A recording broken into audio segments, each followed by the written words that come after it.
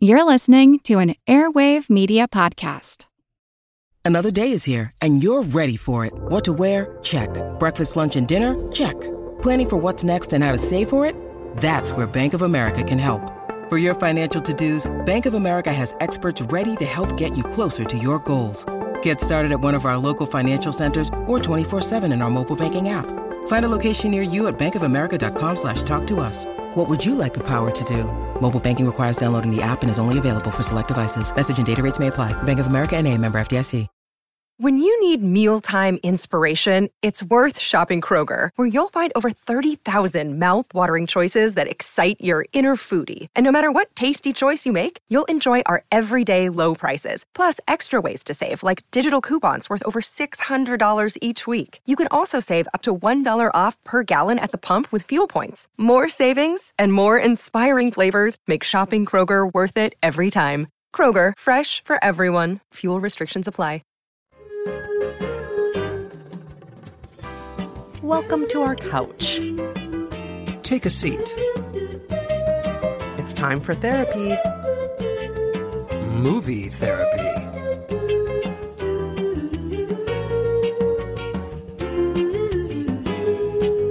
I'm Rafer Guzman, film critic for Newsday. And I'm Kristen Meinzer, culture critic and co-author of How to Be Fine. And we're back together to bring you a very special bonus episode of Movie Therapy, looking back on our favorite movies of 2021. Woohoo! The team is back together.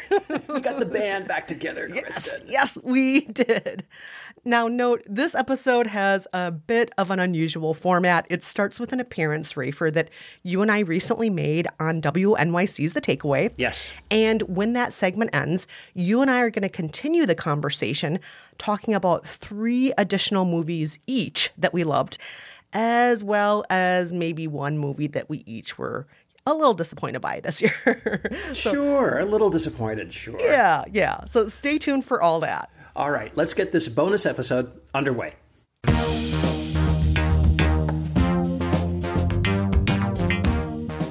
I'm Alana Casanova-Burgess in for Melissa Harris-Perry. This is The Takeaway. And here at The Takeaway, talking about our favorite 2021 movies means talking with the team's favorite movie critic duo. Rafer Guzman is a film critic for Newsday, and Kristen Meinzer is a culture critic and author of How to Be Fine. Kristen also told us about going back into public theaters for the first time.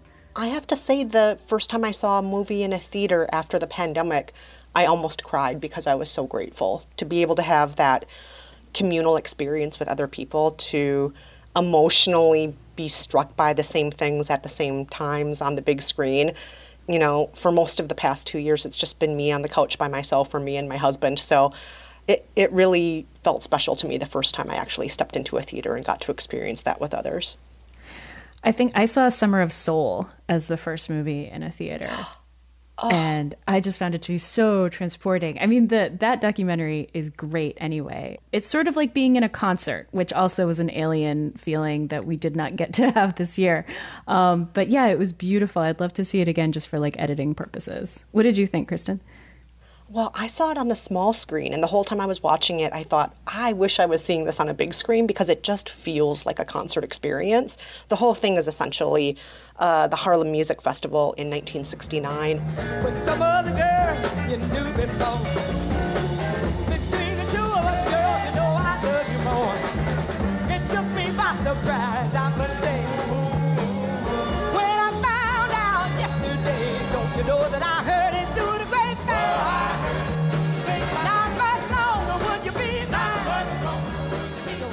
I just thought, I want to be there with Gladys Knight. I want to be there with Stevie Wonder. I want to be there in this crowd with all of these people feeling a sense of community and excitement. Yes, exactly. And dancing especially. Yeah. Yes. So, Rafer, I see that Nightmare Alley was one of your favorite films of the year. That's a Guillermo del Toro movie. People might know his work from Pan's Labyrinth or The Shape of Water. What is Nightmare Alley? I don't know that I've actually heard of it. Well, if you're an old movie fan, you might remember the old version with Tyrone Power. It's an old film noir set in a carnival. About half of it is set in a carnival. In this version, it's Bradley Cooper plays a guy named Stanton Carlyle. He's kind of a down and outer. It's post-Depression, not quite yet World War II. gets a job at this very seedy, disreputable carnival. And he finds out that he's pretty good at being a mentalist, one of these mind reader types. Gets this older couple to show him the ropes and teach him this kind of dark art of reading people. And he kind of figures out that he's really good at it, takes his act on the road, becomes a big success, hits the big city. He's got a helper, Rooney Mara, named Molly, who becomes his kind of showgirl assistant. Now they're in the big cities and they're playing all the best places. And then, of course, Stanton meets his match in Kate Blanchett, who plays Lilith Ritter. And what else is she? She's a psychiatrist. And so the two of these sort of mind readers get together and they get a kind of a racket going, seeing if they can bilk rich people for money. You barely know me. Oh, I know you well. I know you're no good. And I know that because neither am I. That's the basic gist, based on a novel and sort of a remake of the old film noir. And what did you like about it? Well, I love Guillermo del Toro. I just think he's like one of the greatest filmmakers going. And I think, while I will say this is not exactly what you'd call a Christmas movie, it's not really, not really light entertainment, not what you'd call a feel-good film. It is such a great movie experience. We were just talking about what it's like to be in a theater and see something on the big screen. And Del Toro is so great at that. He really understands the subconscious and unconscious power of movies and how they work sort of like dreams and fantasies. And there's just all this great symbolism, the carnival rides, the script by Del Toro and Kim Morgan is great. All these sort of verbal foreshadowings. And it just unfolds like, I'm sorry, I can't think of a better word for it. It just unfolds like a nightmare. And your stomach is just filled with dread the entire time because that this is all going nowhere good. You're just not sure how. How is this all going to go so badly? And then, of course, it all does. And Kristen, there's also Passing, written and directed by Rebecca Hall. I know it's been on a lot of best of lists because I've been personally meaning to watch it for several weeks. What should listeners know about the movie? Passing tells the story of two African-American women with light complexions in the 1920s, and they've chosen very different paths in life. Irene is living in Harlem with her husband. He's a very respected Black doctor, and she's working on behalf of bettering the lives of other African Americans in her community. Meanwhile, Claire is passing as white and living in Chicago with her wealthy white husband.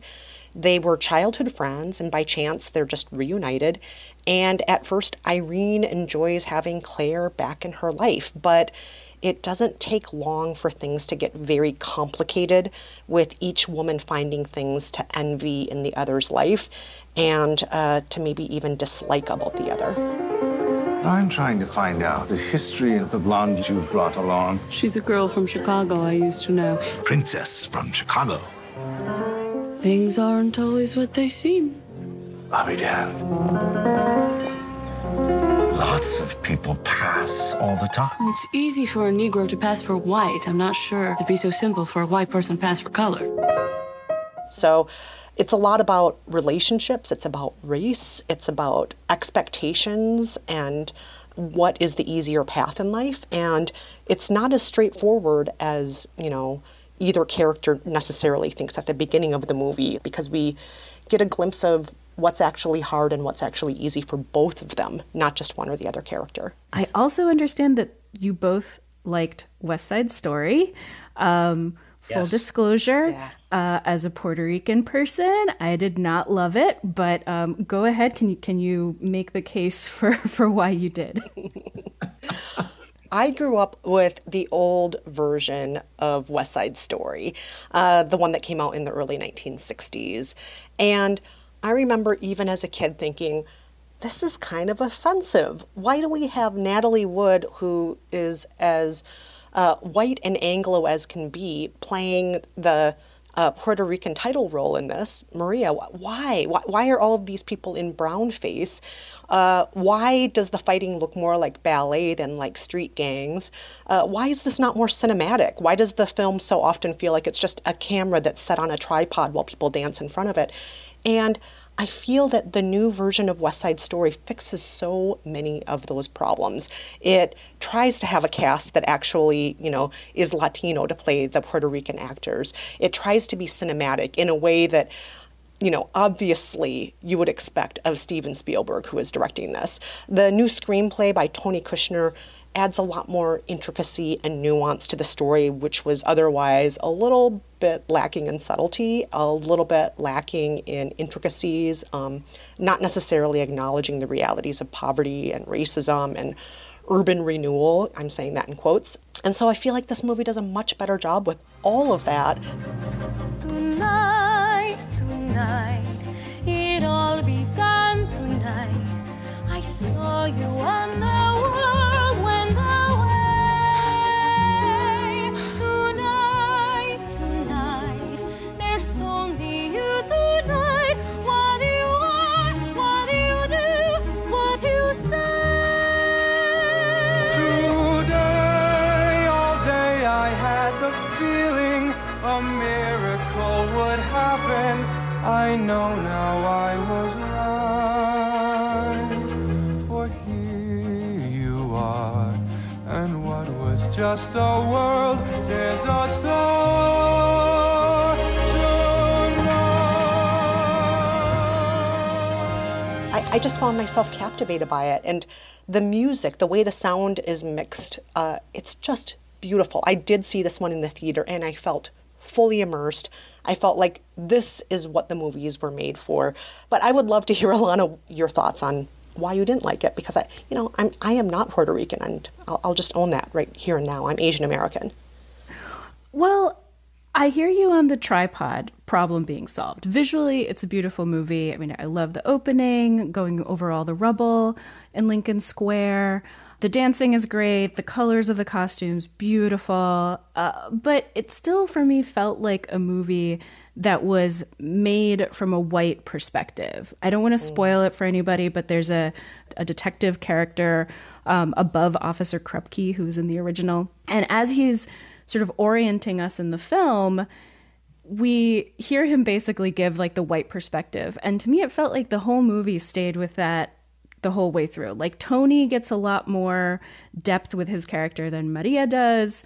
And it really just felt like it focused on the Jets more than the Sharks, And I guess it also, I couldn't shake the feeling that it wasn't necessarily authentic. And I know that a lot of other Puerto Ricans who have seen the film also couldn't shake that feeling.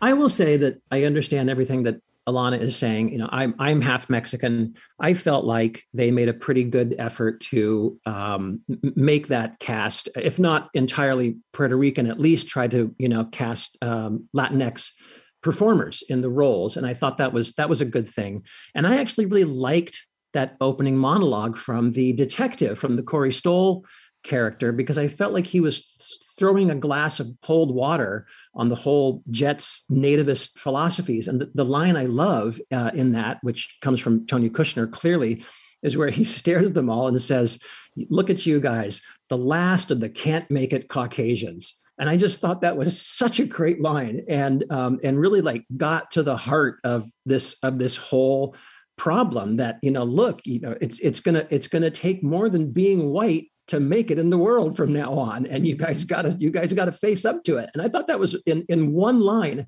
I thought that really brought the whole movie up to the present day and gave it a much tougher, stronger feel. So I actually really liked that opening monologue. Rafer, the epic historical drama, The Last Duel, had a stacked cast. I think I recall Matt Damon, Adam Driver, Ben Affleck all in it.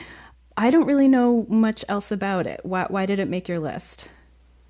Yeah, I really am in the minority on this one. I feel like neither critics nor audiences really seem to warm to this movie, and it sort of surprised me. Quick synopsis: it's a true story based on the last sanctioned duel in medieval France. Matt Damon plays this soldier named de Carouge.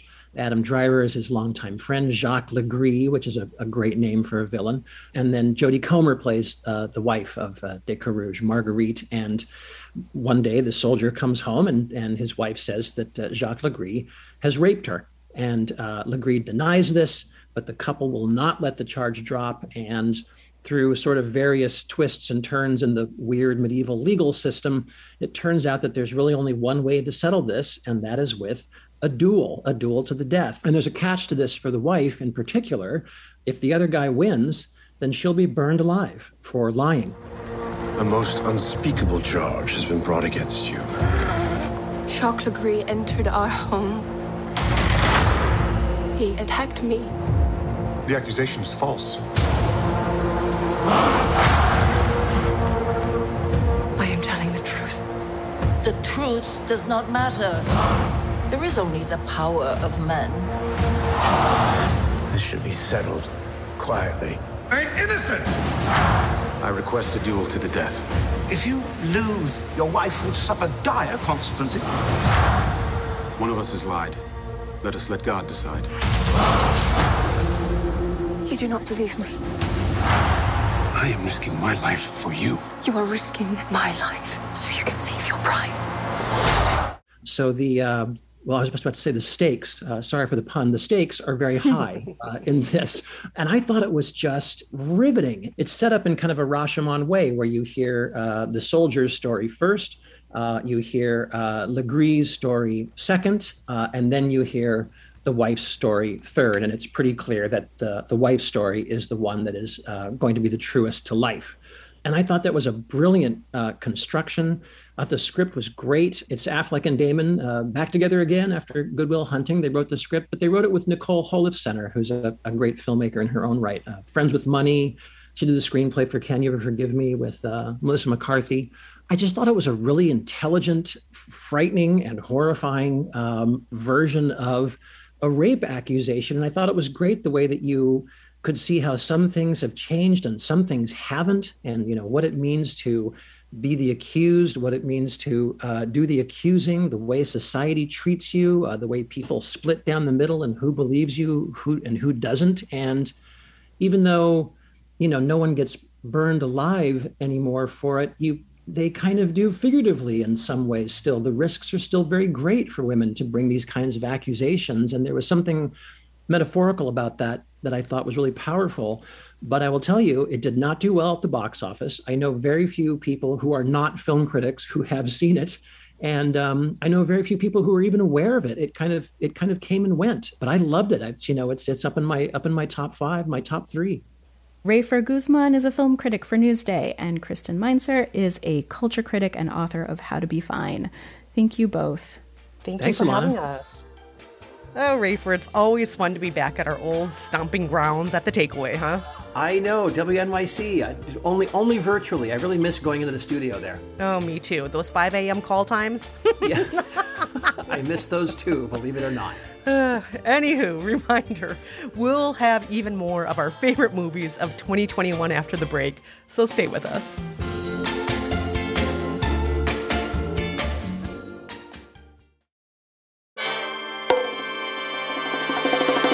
Welcome to From Beneath the Hollywood Sign. If you love old movies, Hollywood history, or the golden age of filmmaking, you've come to the right place. This is the podcast that talks about amazing stories of Tinseltown from another era and fascinating conversations with writer-producer Steve Cubine and actress-writer Nan McNamara. One particular argument, he ended up dislocating Ava's jaw.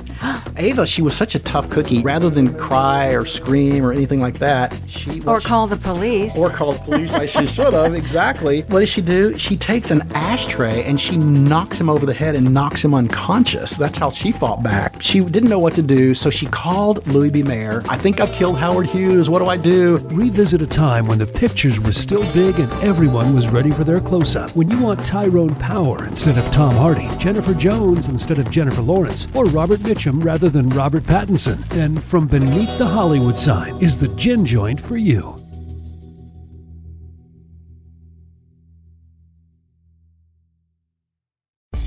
You can spend less time staying in the know about all things gaming and get more time to actually play the games you love with the IGN Daily Update podcast.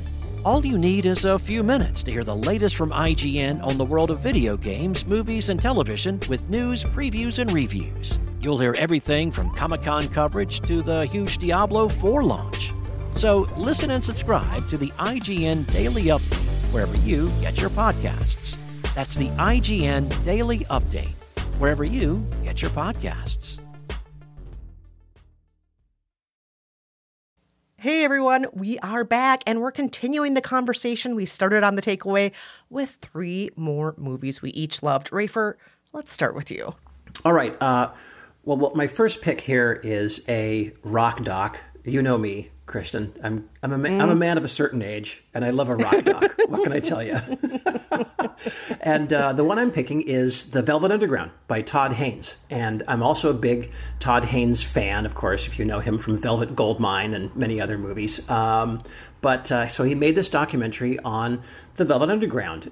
How familiar? Here's a good litmus test. How familiar, Kristen, are you with The Velvet Underground?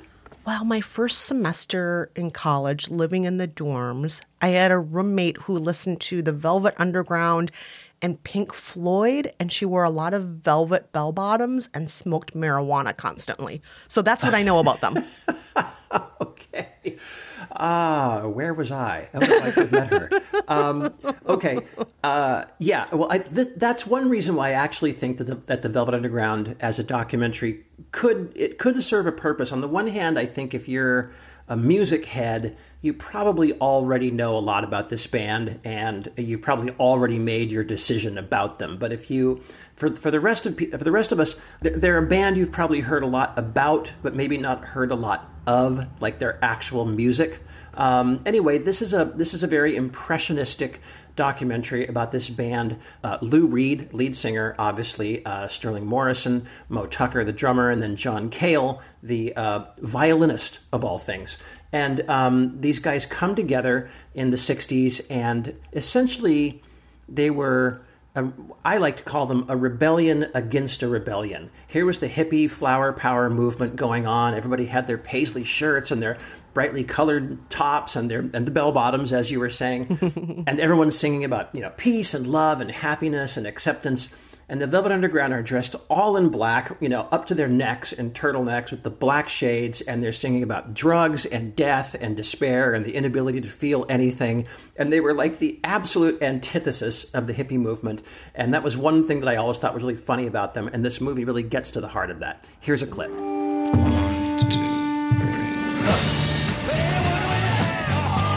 Lou always was very clear that there's no difference between being a writer of the book and a writer of lyrics.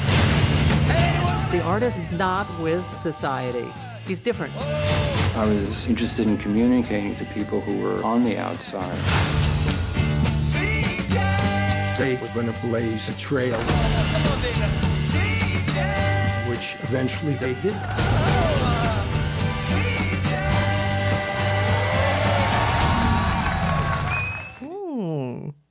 Well, I got to ask you, Rafer, sometimes concert films, when I don't really know the music, kind of make me feel alienated rather than on the inside. Is this a concert film? Am I misunderstanding? It's a documentary or a concert film, or is it both? It's not a concert film. This is not Woodstock. Okay. This is not the Velvet Underground live. Although if footage of that stuff exists, I would love to see it.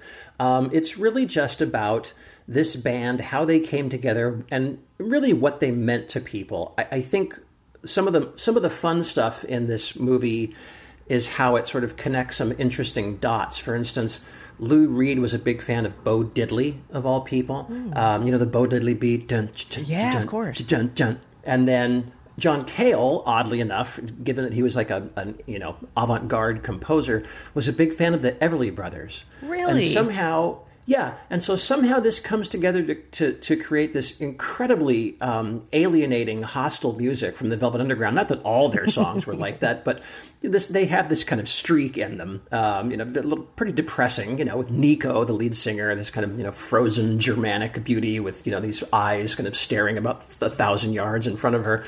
They somehow make this music, and then it finds its way to these other people, like Jonathan Richman, who is interviewed extensively in this movie. And if you know Jonathan Richman, he basically writes what are almost children's songs. The mosquito goes bitey whitey white. Like, that's an actual Jonathan Richman song. But he was a huge Velvet Underground fan. He was like their biggest #1 super fan at all their concerts, got to know them, became close with John Cale.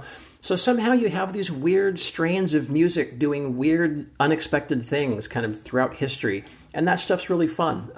So, no, it's not a concert film. And if the Velvet Underground are a band that you kind of only know, like you, Kristen, because you had a pretentious roommate who maybe turned you off to them, it's a good place to start, and I would recommend it. Well, I will have to check that out. I do love all of the members' individual careers. I will say that. I just never really got to know the Velvet Underground themselves very well. So it seems like a good starting point. Right. Well, they were a long time ago. Yes.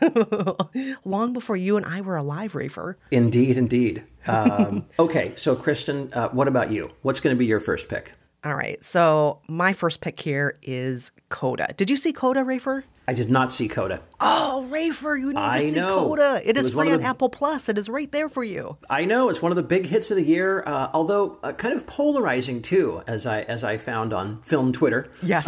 People seem to have a lot of opinions about the movie, but tell us about it. Well, Coda tells the story of Ruby. She's a teenage girl who is hearing while the rest of her family is deaf.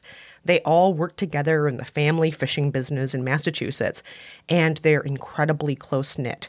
But when she joins the school choir and shows a gift for singing, Ruby feels drawn to new possibilities.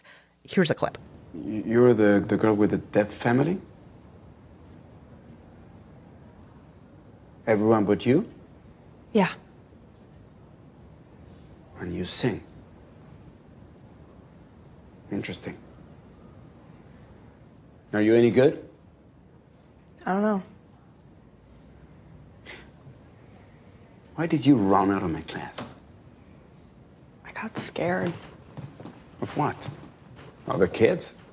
Maybe. Or maybe finding out that I'm bad.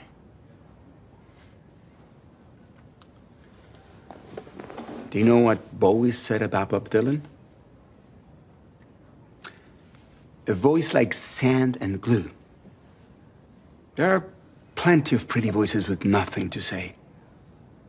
Do you have something to say? I think so. Good. Then I'll see you in class, Bob.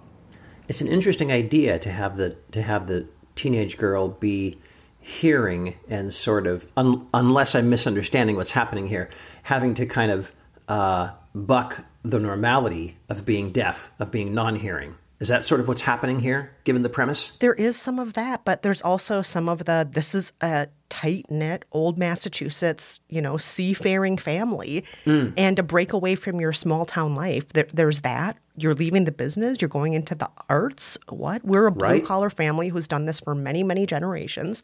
So there's absolutely that.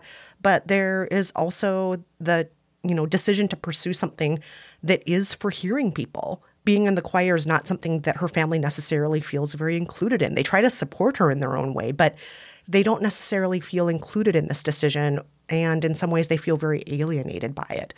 And what I love about this movie is it doesn't show any good guys or bad guys. It doesn't depict people who are deaf as feeble or as weak in any way. As a matter of fact, Marlee Matlin, who plays her mother, is so sexy and so vibrant. Right. And Troy Kotzer, who plays her father, is wild about her mom. Those two are constantly having sex and going at it. They're very funny. Cool. Her brother's very down to earth. And in my opinion, I really think it's much more nuanced than here's the able person and here are the disabled people. And of course, full disclosure, I am a hearing person. And while I do have deaf people in my family, I am not deaf myself. So I can't speak to how I would feel about this movie if I were deaf. But I know Marlee Matlin and the rest of the cast, all of whom are deaf, are very proud of what the movie is and how it turned out. And they've made clear this is not supposed to be a universal story. This is just one family's story and what they've gone through. Marlee Matlin also has children who are hearing. And just a note, CODA means child of deaf adults. And so Marlee Matlin has her own CODA in her own family. But CODA also has one other meaning that doesn't get talked about a lot in the reviews or in the film. In music, a coda is a passage that brings a piece to an end. So what's really happening in this movie is this girl is coming of age and she's not going to be a girl much longer. She's going to be a woman. And what path is she going to choose? And I just love this movie so much. I cried and cried and cried. And then I rewatched it all over again. And Rafer, I think you'll especially love all the music that's in it, including Marvin Gaye, Joni Mitchell. It's just a beautiful soundtrack. Oh, that's great. I heard, like I say, I'd heard a lot of good things about it. I'd heard a lot of objections to it too. I don't think it was that it was from the deaf community necessarily. I felt like it was more kind of, I don't know, grouchy film critics or something that seemed to object to it being too formulaic or too easy, or I don't really know what, but it seemed like there was some polarization going on there. But I'm interested in it. And I did know the other meaning of coda for part of a passage of music that brings a piece sort of to its close, because I'm pretty sure coda is a Led Zeppelin album. That's how I know that's how I know anything in the world. If it was on some sort of pop album, that's how I found out about it. Everything Rafer knows about the world he learned from pop music. It's completely true. It's so true. Well, Rafer, what about your next pick? Okay, my next pick, I fear some backlash from you, Kristen. I don't know how you feel about this film or if you've seen it. My next pick is The French Dispatch from Wes Anderson. Kristen? Well, I have to confess, Rafer, I still haven't seen The French Dispatch. You haven't seen it? I'm embarrassed to admit how many movies I still have not seen as of today's taping. I haven't seen this. I haven't seen Licorice Pizza. I haven't seen Cyrano. Nope. The list is so long of movies I didn't see this year. I only saw 40 movies this year, which I think is the lowest number of movies I've seen in the last 20 years. 40 movies is not bad. That's pretty good. I'm not sure how much ahead of you I am there. But again, I haven't seen a lot of films too. I haven't seen Drive My Car. I haven't seen The Worst Person in the World. Likewise. So I mean, it's a long list of movies I have not seen. But I really did like The French Dispatch. The technical actual title of this film is actually The French Dispatch of the Liberty, Kansas Evening Sun. That is the full title of the film. That's the full title of the fictional publication in this movie, which is kind of like a magazine from France that is supposed to be read by people in Kansas, as if there were ever such a thing. I think this is sort of how Wes Anderson always felt about The New Yorker, which is what this magazine is modeled on. It was this kind of dispatch from this big fancy cultured city that he kind of idolized from his small hometown, and so that's sort of what he's trying to set up here.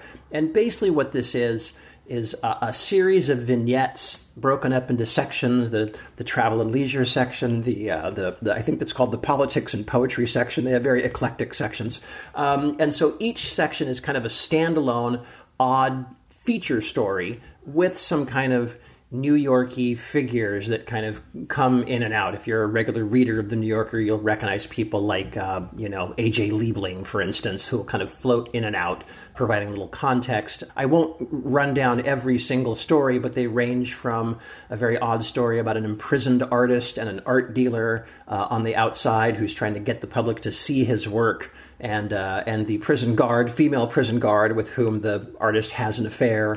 There's a story of a crazy kidnapping that all has to do with French food. It's a very, very long list of very strange, typically Wes Andersonian vignettes. Here's a clip. Berenson's article, The Concrete Masterpiece. 3 dangling participles, 2 split infinitives, and 9 spelling errors in the first sentence alone. Some of those are intentional. The Krementz story, revisions to a manifesto. We asked for 2,500 words, and she came in at 14,000, plus footnotes, endnotes, a glossary, and 2 epilogues. It's one of her best.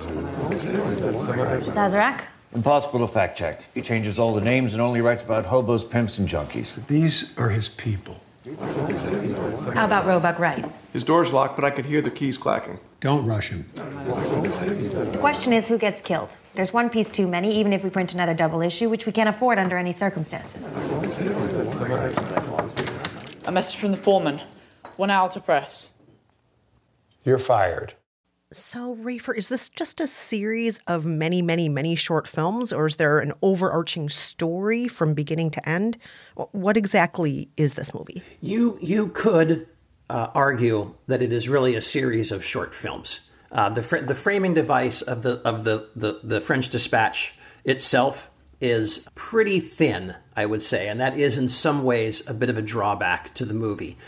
One thing I would say about this movie is that I admire it more than I love it. The filmmaking in it is really extraordinary. There's just, the colors and the editing and the lighting and the composition and, all these elaborate sets. And there are these moments where everybody will freeze in a tableau, but they're not actually frozen on film. They're just standing still in mid-action.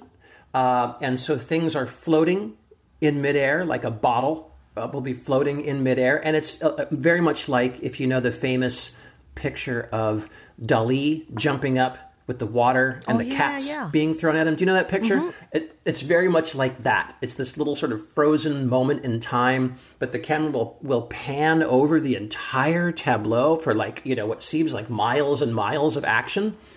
It's all very, very incredible. It may not move you emotionally that much. Although I will say there is a scene, the segment that I mentioned earlier with the kidnapping and the French food. Jeffrey Wright makes an appearance here as this character who is clearly modeled on James Baldwin. And in this movie, to me, he's the one character that you really feel something for. And it's a really kind of a remarkably and surprisingly moving performance in this very mannered Wes Anderson film. But I thought he was just terrific. And his performance, Jeffrey Wright's performance alone, is one of my main reasons for putting this film on the top 10. He's just great in it. And the whole movie is very entertaining and very funny. And again, if you're kind of like a real film lover, you just want to watch someone go to town and do a lot of amazing things on camera, this is your movie. Well, I was a hardcore Anderson fan in the early days. I loved Rushmore. And Royal Tenenbaums, right? I loved all those early movies. I loved how pretty and candy-colored everything was. I thought that technically speaking, he just did a beautiful job. But yeah, sometimes his movies, in my opinion, lacked something emotionally. So the fact that Jeffrey Wright brings it, that means a lot to me because I love Jeffrey Wright also. I think he's fantastic in everything he does. Well, listen, if you can put up with the rest of the Andersonia of it all, Jeffrey Wright will deliver for you. All right, so Kristen, what's your next pick? Well, my next pick is something that we have actually talked about on the show. A few months ago, we talked about this. And full disclosure, some folks have recently pointed out on Facebook that because of me, they checked it out and did not like it. But I'm still listing this among my favorite movies of 2021. Barb and Star Go to Vista Del Mar. Yes, you're a big champion of this film, Kristen. I sure am. So just a reminder what the film is about. Our two best friends from Nebraska named Barb and Star. They're middle-aged. They have permed hair. They wear culottes. They travel to Florida on vacation. And, the resort they meant to go to, maybe it doesn't go quite as planned. Maybe a few other things don't go as planned. Maybe they end up having weird affairs with people that they maybe shouldn't have affairs with, or maybe they should have affairs with. And maybe there is a bad guy, a villain, whose plot they get caught up in. It's not maybe, yes, they get caught up in her plot. Here's a clip. Hi! Mickey!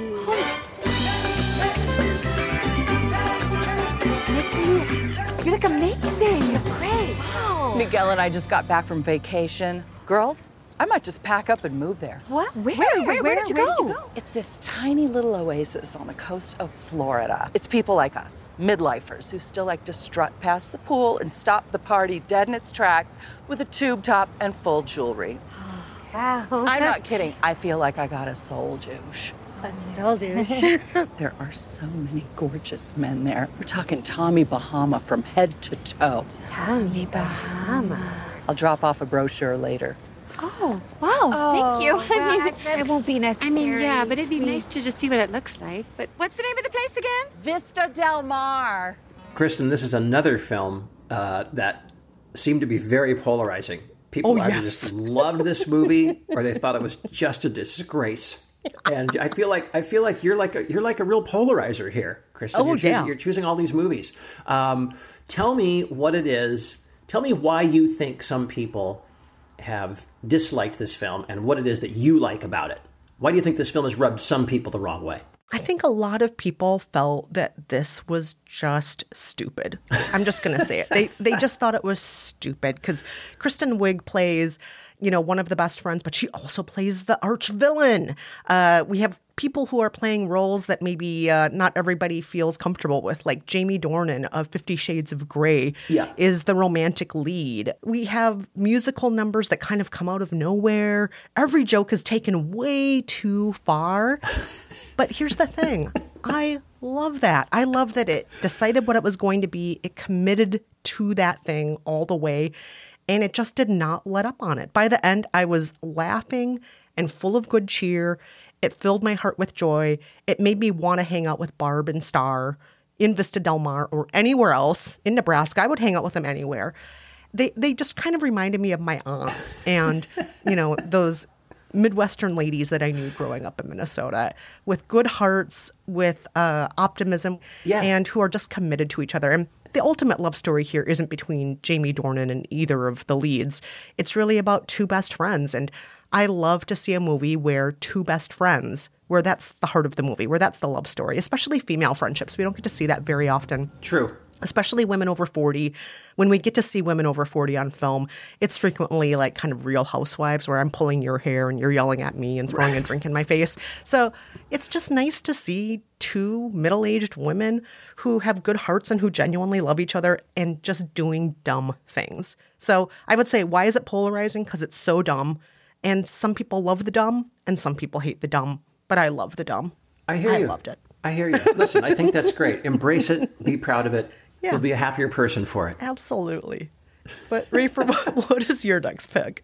Okay, I'm going to pick what is a very, very, very close second to my number one film of the year. I'm probably gonna put West Side Story at the top of my list. Me too. But very, very, very close behind it is Cruella, the Disney film, the origin story of Cruella de Vil, which I just loved. And you've seen it, Kristen? Yes, I saw it. You saw it before I did, but you did talk about it on the show. And one thing that you said on the show that really enticed me was you spoke of the costumes and how the costumes are almost like their own characters and how beautiful they are. And that got me to the theater to see it, and I was blown away. It is cinema with a capital C. Totally. I think that's one of the reasons I really loved this movie. Quick backstory. Obviously, we all know who Cruella de Vil is, the future villainess of the 101 Dalmatians story. Well, franchise, I guess, at this point. And this is her origin story. She's a girl named Estella. She is orphaned. She comes to London. She wants to be a fashion designer. She falls in with Baroness von Hellman, played by Emma Thompson. I completely forgot to mention that Cruella is played by Emma Stone. Sorry about that. And, Estella is kind of taken under the wing of the Baroness, who is very clearly a sort of Devil Wears Prada kind of character. But the time that we're in here is 1970s London, sort of on the cusp of glam rock and punk rock. And this kind of rivalry develops between Estella, the young maverick, and the Baroness, who is the old guard. And Estella sort of begins to bring punk rock into the fashion world and kind of push the Baroness aside. And of course, underneath it all is this mystery about why Estella is an orphan, what happened to her mother, and how is she going to become this incredibly dark figure named Cruella de Vil. Here's a clip. Who are you? You look vaguely familiar. I look stunning. I don't know about familiar, darling. Your hair, is it real? Black and white ball. I like to make an impact. Right. What was your name? Cruella. Oh. That's quite fabulous. And you designed this? You did, actually. 1965 collection. Oh, no wonder I love it. It's mine. I fixed it. I loved this movie, Rafer. And I gotta say, I was not just enchanted by the costumes, which are fantastic, but both of the Emmas commit so hard to the characters they're playing. Yes. And it's delightful to watch them. It's delightful to see them be cruel and catty and conniving and all of the other C words. It's just a delight to watch them commit so hard to their roles. It really is. And I guess I'm just so filled with admiration for this movie. It's such a great example of when Hollywood and when Disney does something right. And you've got this, first of all, you've got this origin story that really could have failed very badly, that could not have worked at all, that could have been another sort of Wicked ripoff, Maleficent ripoff, or whatever, that could have really fallen flat. But it's got this great script that really gets really deep into the character of Cruella de Vil and gives her a real backstory that you can really kind of get into. Emma Stone is great. Emma Thompson is great, as you said. All those costumes. The director, Craig Gillespie, who did I, Tonya, another one of my favorite films from the last couple years. Mm-hmm. It just all works so well, and it's got these great moments in it. That great, great monologue from Emma Stone at the fountain, this symbolic place in her life, the fountain, where she kind of turns the corner and becomes Cruella de Vil. It's just fantastic. The whole movie's great. Aside from maybe the few fake British accents, which I can't think of anything bad to say about it. Other than that, I really loved it. I loved it from top to bottom. I loved it too. I did too. Okay, Kristen, bring us home. What's your next movie? All right. My next movie is something we also talked about on the podcast. These last three movies we're talking about, we discussed all of them on the podcast at one point or another. Yeah. This one is called Moxie. And Moxie is a film adaptation of a YA novel. It is directed by Amy Poehler. It tells the story of 16-year-old Vivian, who experiences a political awakening when she befriends a more socially conscious and outspoken student named Lucy.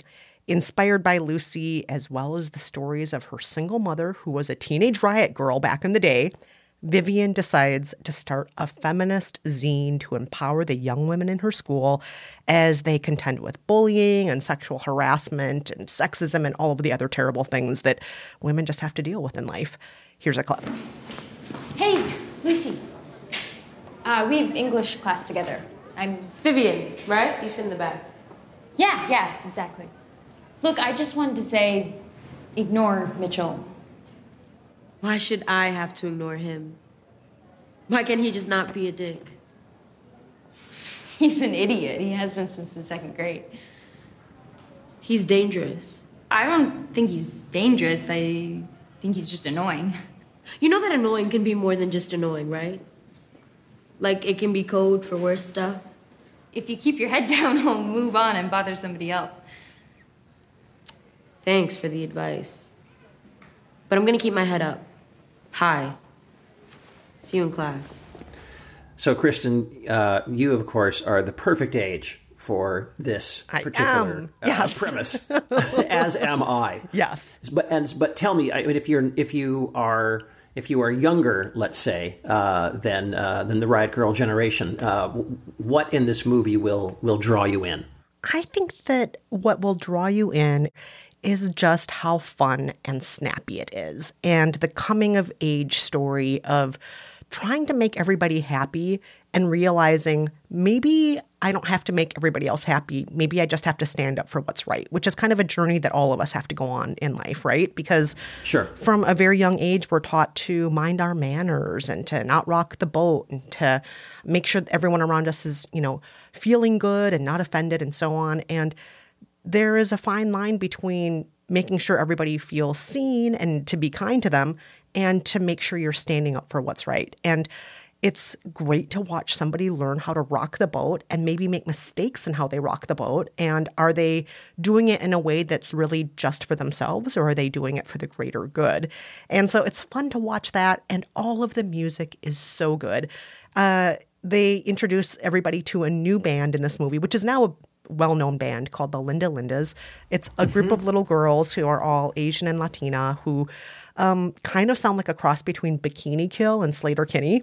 And they're just these cute little girls who wear plaid skirts and concert t-shirts. They're such cute little girls and they rock. They just bring down the house. They are so, so, so good. So I loved this movie. It's not overly complex. It's not, going to be an Oscar contender this year, but it's just good fun. And it's fun to cheer for people trying to do better in life, right? I totally agree. So let's just remind everybody again, let's recap what our lists are. So Rafer, I'll start with you. Your top movies of 2021 are? West Side Story, Cruella, Nightmare Alley, The Last Duel, The French Dispatch, and The Velvet Underground. Nice. And my top movie is also West Side Story, Rafer. I know. I highly recommend people see it on the big screen if they can. Please see it on the big screen.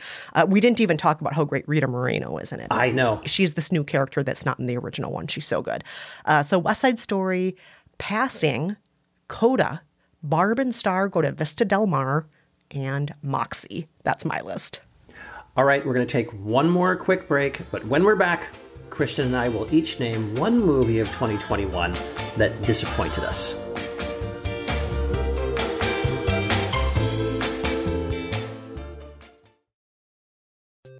Hey, Matt. Did you know that wombats poop cubes? Nope, never heard that before. Did you know the unicorn is the national animal of Scotland, Ken? I didn't know, nor do I care. Neil, did you know that Liechtenstein is the only doubly landlocked country in Europe? Jeff, isn't that an American pop artist? Well, actually, it's both. If you want to learn things like that and more, join us each week on Triviality, a pub trivia-style game show podcast where a lack of seriousness meets a little bit of knowledge. Listen in each week to answer general knowledge trivia alongside exciting guests from around the world. And we're here too. Join us every Tuesday for new hour-long episodes of Triviality, plus tons of extra theme content on everything from The Office and Lord of the Rings to science and geography. And sometimes we even do sports. Find us on all your preferred podcast apps and take part in the fun of playing bar trivia without the need to wear pants. Real mature, Jeff. Forget it, Neil. It's Triviality. We're back with one last question. What was the most disappointing movie for you in 2021? Kristen? There were so many bad ones. Whew. So many just fell flat for me. And I'm sorry to say this, Rafer. I'm not going to name this my biggest disappointment of the year, but I'm just going to say The Last Duel let me down, even though it's one of your top movies of the year. You didn't like The Last Duel? I did not. So many people didn't. I loved the idea of, telling a story from three perspectives. I loved the idea of a movie that brought things to the present with the Me Too movement and so on. Yeah. I just don't think it was executed very well. And 90% of the speaking roles went to men. We didn't even get to hear from the protagonist very much. So that disappointed me, but that's not my number one disappointment of the year. Okay. My number one disappointment was actually The Starling. Did you see The Starling, Rafer? With Melissa McCarthy. It was like Yes. it was like a rom-com.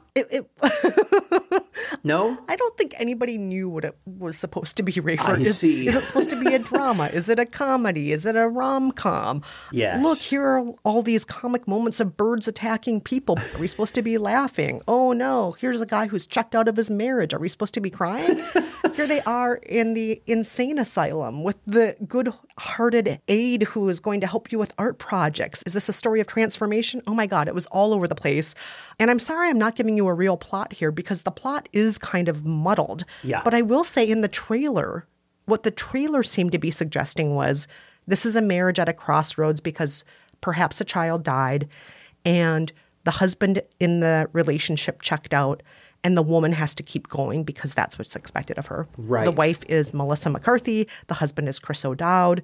The two medical people who help them are Kevin Kline and Daveed Diggs. Oh, yeah. I love the cast. Yeah, the cast sure. is so good. But it is really all over the place, Rafer. So you saying I don't really understand what it was, nobody does. I was really let down. I really was. I wanted to love this movie so badly because of the cast. I didn't love it. I hear you. I don't think I was expecting that much from it. So I'm probably not going to wind up checking that one out. Oh yeah, don't do it, Rafer. All right. Well, for me, I'm going to say my biggest disappointment would be Spider-Man: No Way Home. And here's what I'll say about that. I've actually really enjoyed the last couple of Spider-Man movies. I've really liked... Yeah, I really have. I really think that when Marvel does it right, it really works. And they do it right so much more often than DC does. I mean, like, I don't even know. It's Babe Ruth versus, I don't know what, some guy you never heard of. Terrible sports analogy. I don't even know why I attempted that. I don't know anything about sports. That was a terrible choice on my part. But I do think that the Marvel movies can be anywhere from really good, fun entertainment to, something even a notch or two above, like Endgame and Infinity War. Those are two Marvel movies that I think really sort of were very ambitious and worked very well. Anyway, I thought the last two Spider-Man movies with Tom Holland and the director John Watts were like a great combination of a Marvel movie and a John Hughes movie. There was something very kind of teen and sweet and fun, and all the acting was great. These young characters, Ned, his friend, MJ, played by Zendaya, his girlfriend, just really fun. And this new one just went for, I felt like, I don't want to spoil anything because it's almost like the entire movie is made of nothing but spoilers. So I can't really tell you what the plot is exactly, or what the premise is. But it's basically it brings back characters. This is not a spoiler. It brings back characters from previous Spider-Man films that you will recognize. One, Doc Ock, is in the trailer. The Green Goblin is in the trailer. That I'm not spoiling. But it just turned out to be like one of those hokey special episodes from the 70s where they bring back guests from past episodes. Like it felt like one of those corny Happy Days, Laverne and Shirley kind of, oh, and look who it is. It's this guy and it's that person. Oh my God, and Mork this. and Mindy are here. Yeah. God, exactly. That's exactly what it was like. That's exactly what it was like. And listen, the thing has been a box office smash. It crossed the $1 billion mark in the middle of a pandemic. People have loved it. I gave it a poor review, and the Marvel stans came after me on Twitter. But they do not like you saying anything bad about their movies. Well, they don't read your entire review. They just read the Rotten Tomatoes headline and then take time out of their day to go dump on you. But it just I just want to say I like the Marvel movies overall, generally speaking, and I usually expect more from them. And this particular Spider-Man, I guess I'm in the minority. It just didn't work for me. Well, I'm not going to see it anyway because I have no interest in the Marvel Universe. I know you don't. It's just not my thing. Just not into the Marvel Universe. Yeah. Every movie in the Marvel Universe feels like that episode of Happy Days to me. And look, here are a bunch of characters that only insiders know. If you've seen the last 40 movies, you'll know what we're talking about. Then believe me, you will hate Spider-Man No Way Home. But look, we've got a lot of other better movies to choose from here. We've got movies that people are raving about that you and I haven't seen that we should go out and see. There's all kinds of great choices, all kinds of things out there playing. Yeah, there are so many good movies out there right now. And Rafer, you and I are behind on them. We're going to go out and see them. We are. I know. We will. We will. Well, Rafer, this was so much fun getting the gang back together again. It's been great. It's been great. I've really missed doing this, and I'm glad we got a chance to do this. Thanks, Kristen. Oh, no. Thank you. Thank you, Takeaway. Thank you, listeners. And Happy New Year to you all. Yes.